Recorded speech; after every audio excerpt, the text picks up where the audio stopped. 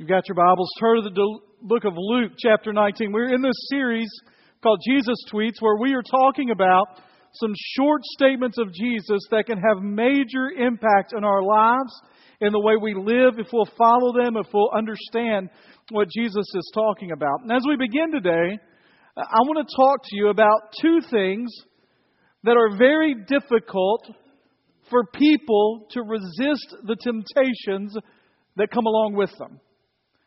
Two things that in life in general, people have a hard time when these temptations come into their lives of resisting and not moving down a path that can really do you harm. Those two things are this: money and power. Now, here, I want to prove it to you, all right? I'm going to give you a choice, and you tell me which one you want. Would you rather have money or no money? What do you want? Money, all right? Let me ask you this, all right? And recognize that some of you, I know you, and so how you answer this question, I already know how you should, all right? Which would you prefer? Power and control, or no power and no control? What do you want? Now, you want power and control. You're like, I don't want to say that out loud, but that's what you want, all right? And so when those things come, those temptations come, people have a hard time not only dealing with them. If money comes into your life, or if a position of power or control comes into your life, not only do you have a hard time dealing with them, but you also have a hard time dealing with the consequences that come with them, or the path that you're led down with them. You could look for example after example in our modern society of people who had money and or power deposited to them, and it ruined their lives. Every generation has people that attempt to get money and power and will use whatever means necessary to get there. What do you think of when you hear the name Bernie Madoff? Some of you, not a thing. I don't know who that is. How many of you know who Bernie Madoff is? All right? Who is he? Ponzi scheme guy. Right now, we have to define things. What's a Ponzi scheme? Well, a Ponzi scheme is when you say to a people, I'm starting an investment company, and Johnny Decker, I need some money from you.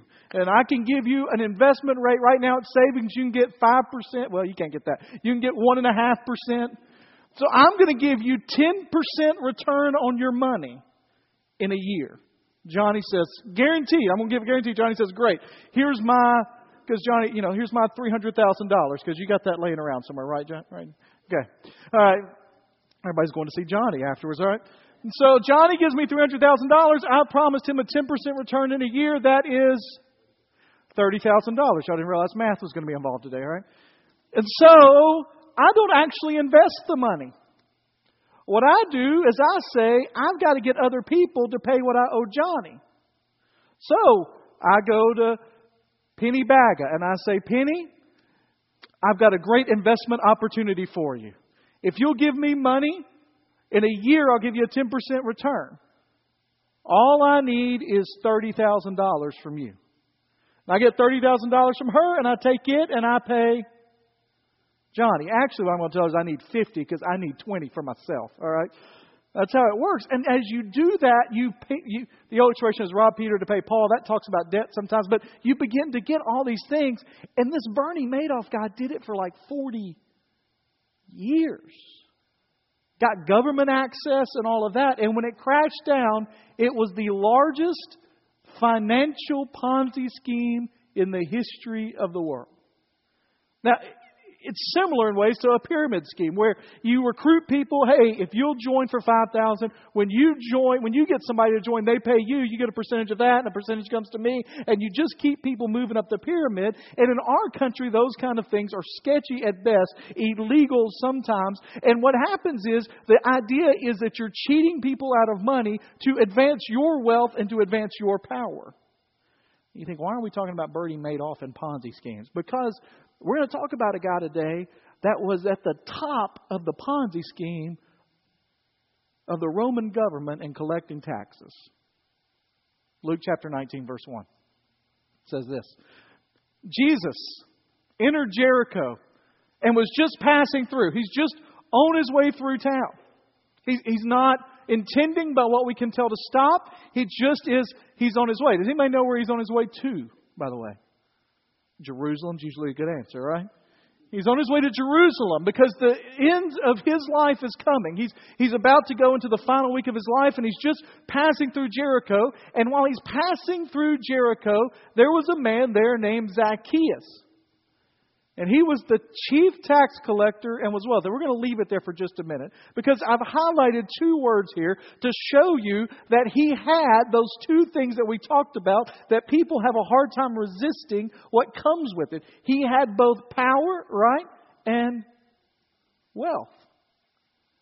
He was a guy that, and many of you may know this, but in their day and time, the way that they collected taxes is the Roman government would just say to local people, who Zacchaeus was the chief of the local people, here's what we need. What we need is we need this amount of money from every citizen of your place. Whatever you get on top of that is yours to keep. And so Zacchaeus would have been the guy that would have gone, or he would have sent people to go to the houses and say, we need this much money. And it was a well-known fact that the people of that day that were tax collectors took advantage of people all the time. And so if they needed $500, they told them they needed $7.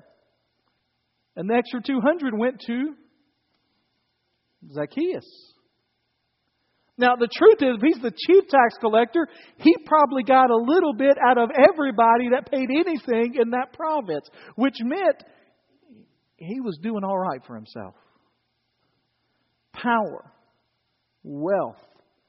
Now, nobody liked him. In fact, if Jericho had a top 10 most hated people, Zacchaeus would have been near the top. Now we, from our perspective, don't think of Zacchaeus in that way. Now, why not? What do you know about Zacchaeus? We'll get there in a minute, but what do you know about Zacchaeus? He's a wee little man, right? And you're singing that song that a lot of us learned in Sunday school, Zacchaeus. And a wee little man, there you go. You're singing that, it's hard to feel mad at Zacchaeus, right? It's a cute little song. But here's the truth. If you were a guy that went into debtor's prison because you couldn't pay the tax levied against you by Zacchaeus, you know how you feel about Zacchaeus? He is not the wee little man that is lovable on the flannel graphs of church. He was hated. And here's the honest truth about it. His heart was wicked.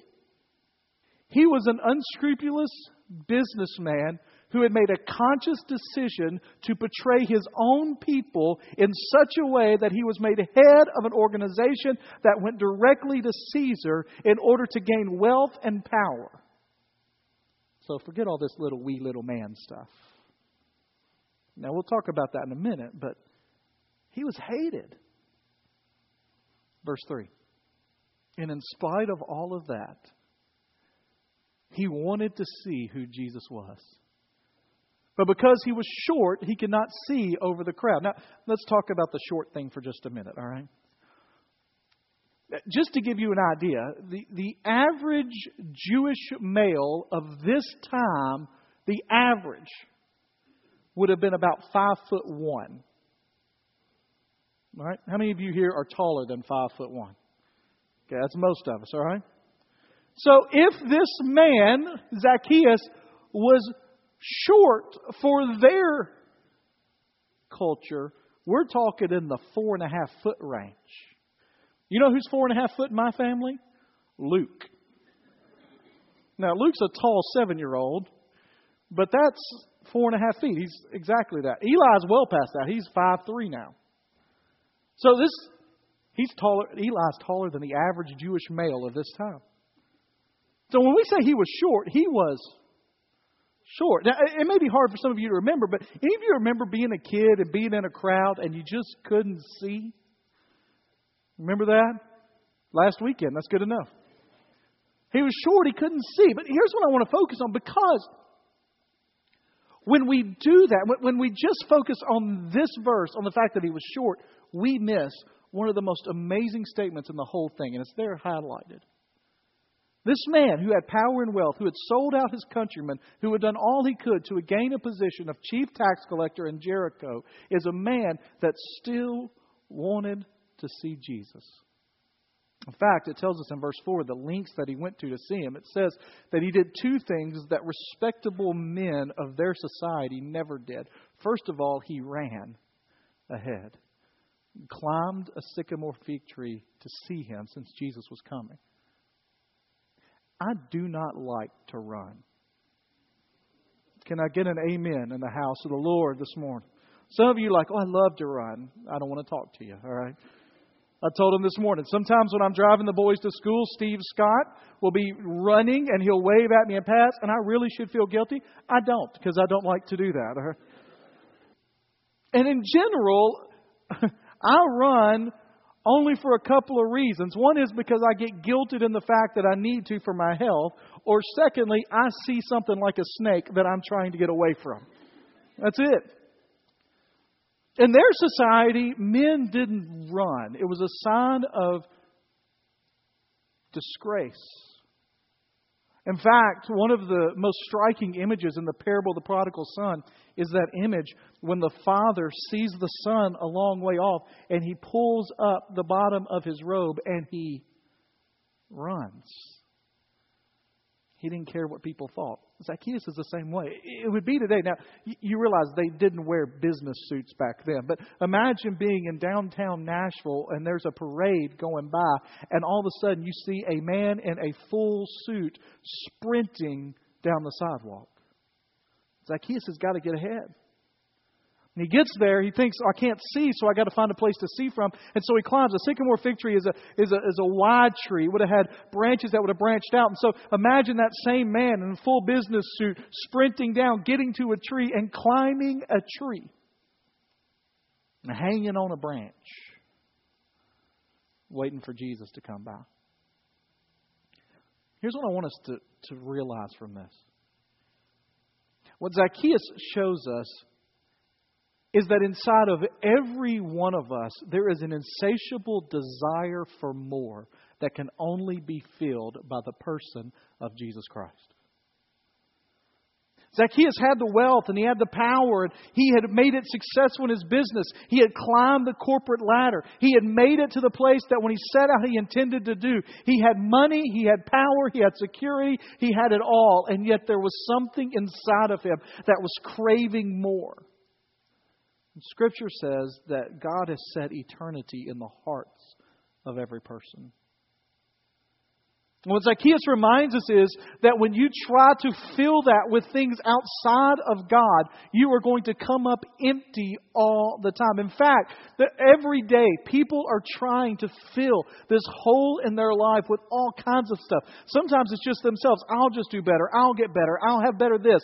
I'll make better decisions. I'll make better financial decisions. I'll exercise more. I won't do that anymore. I won't say that anymore. I won't be in that relationship anymore. I won't make that bad decision anymore. And we try and we try and we try and we sit across for the mirror and we're disappointed because we can't ever do enough. Sometimes we look forward to other people and we try to fill that with relationships and having them satisfy the needs of our soul. And we find out real quickly that people disappoint us and they make good friends. They make good spouses. They make good families. But people make terrible gods. When we try to use them to fill that hole that Jesus has left inside of us, it doesn't work. So people go to the world. And they look forward in success and career and sometimes in the highs that come from substances. And living not in relationship with a man or a woman, but just going from one to another to another to another. And you try to fill that void that's there, it's insatiable because it can only be filled by Christ. Some people fill it with religion, and we're going to see in a minute religion doesn't fill it either. And so you go to church and you do the right things and you say the right prayers and you check off the right boxes. But there's still that hunger, there's still that desire, there's that something that's missing. Zacchaeus reminds us of the desire for Christ and the gospel that He brings.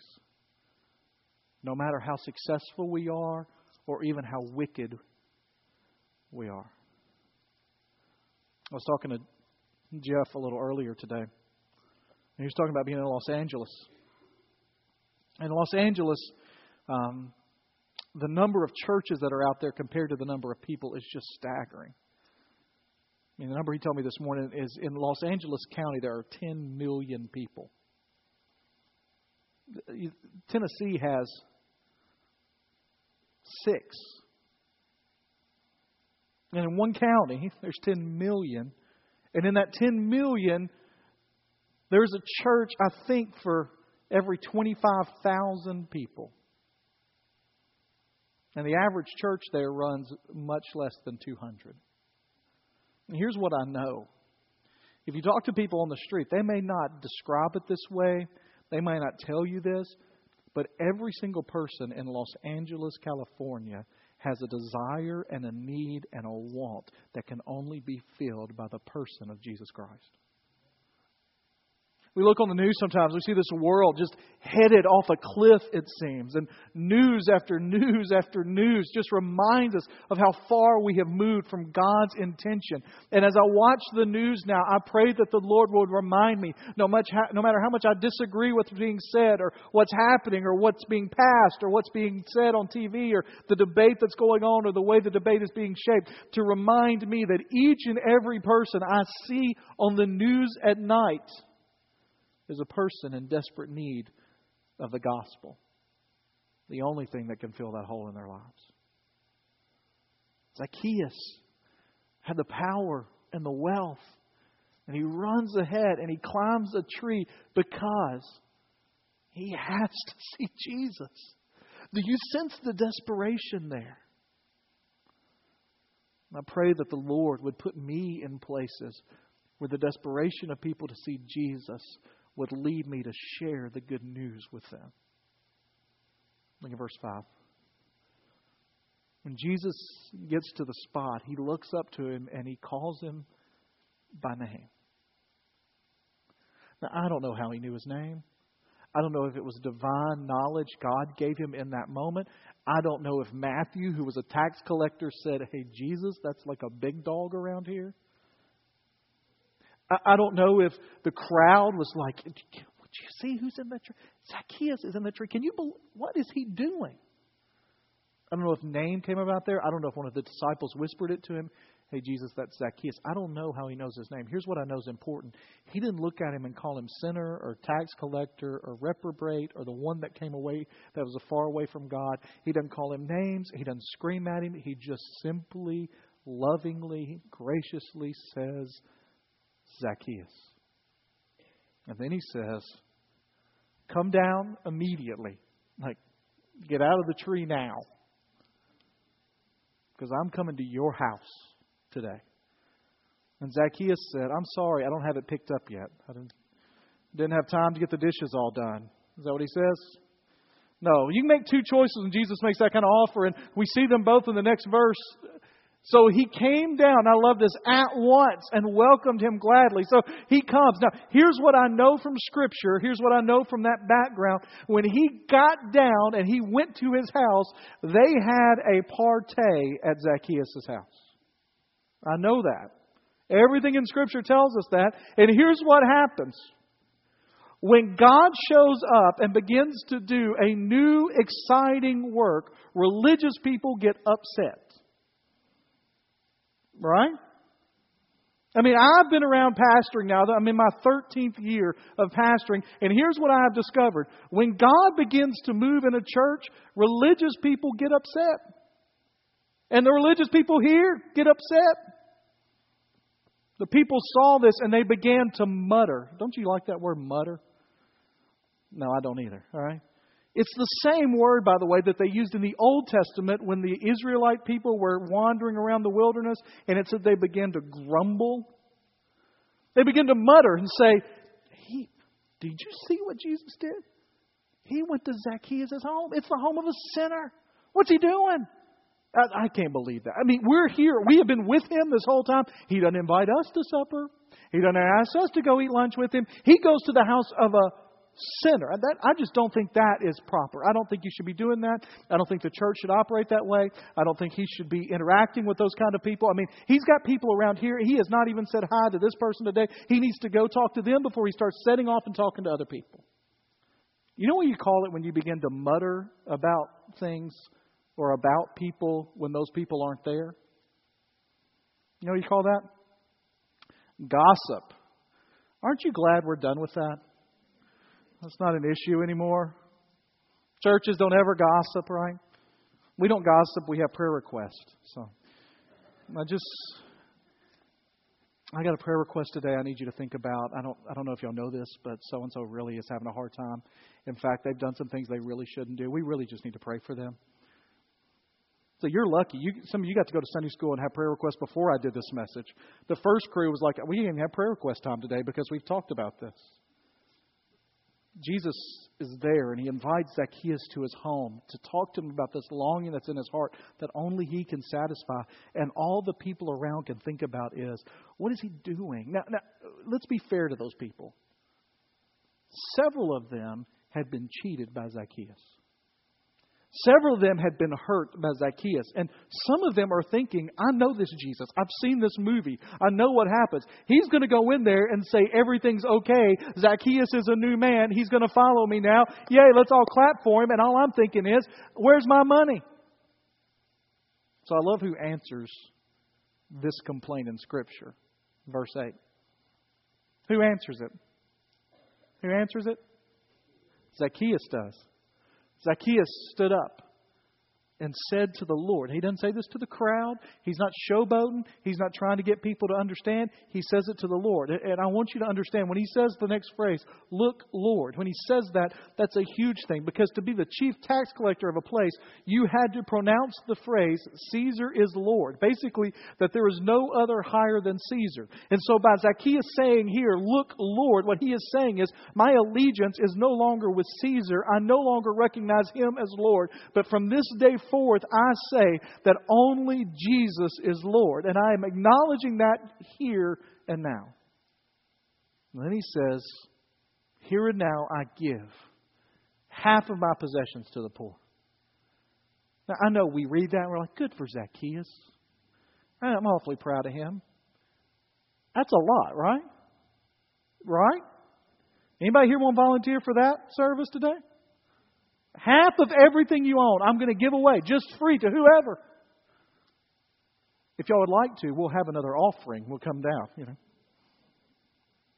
That's a lot. I mean, in Jewish society, it was considered to go above and beyond if you gave 15 to 20%.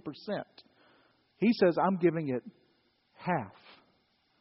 And then he says, and if I've cheated. Now, I love that because in the original language, the word there doesn't mean if by chance, or there might be an opportunity that I have offended somebody. You ever seen one of these people on TV give an apology and they say, I would just like to say, if I have offended anybody. Well, here's the truth. You're not apologizing if you haven't offended somebody. Right? I mean, he has cheated people out. And he says, if I've cheated anybody, I will pay back 4 times the amount. Is that a good deal?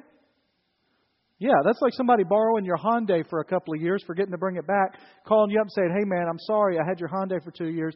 I should have brought it back to you, but instead I just left a BMW in your driveway. Right? Y'all not acting like that's a good deal. That's a good deal, all right? If not, you got a BMW, I'll leave it mine. That'd be all right. And Jesus says this in verse 9. Jesus said to him, today salvation has come to this house. Because this man too is a son of Abraham. I want you to know something real quickly, okay? And then we're going to finish up here in a second. He didn't have salvation because he gave or he did anything. He had salvation, it says, because he's a son of Abraham. In Scripture it says that Abraham believed God and it was credited unto him into righteousness.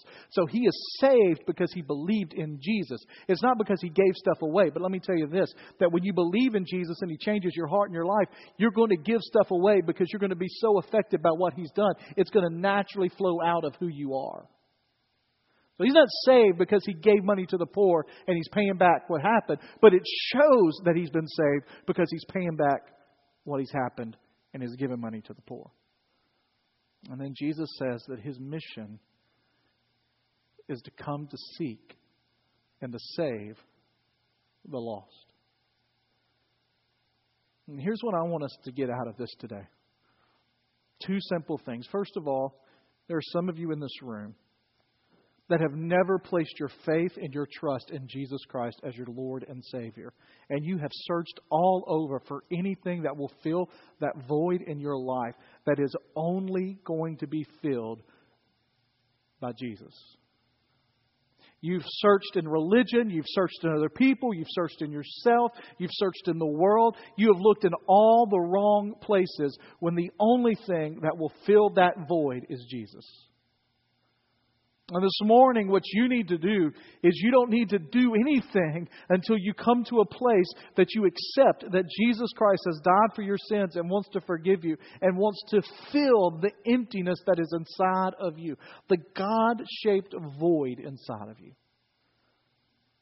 And today could be the day that you begin the journey with Him.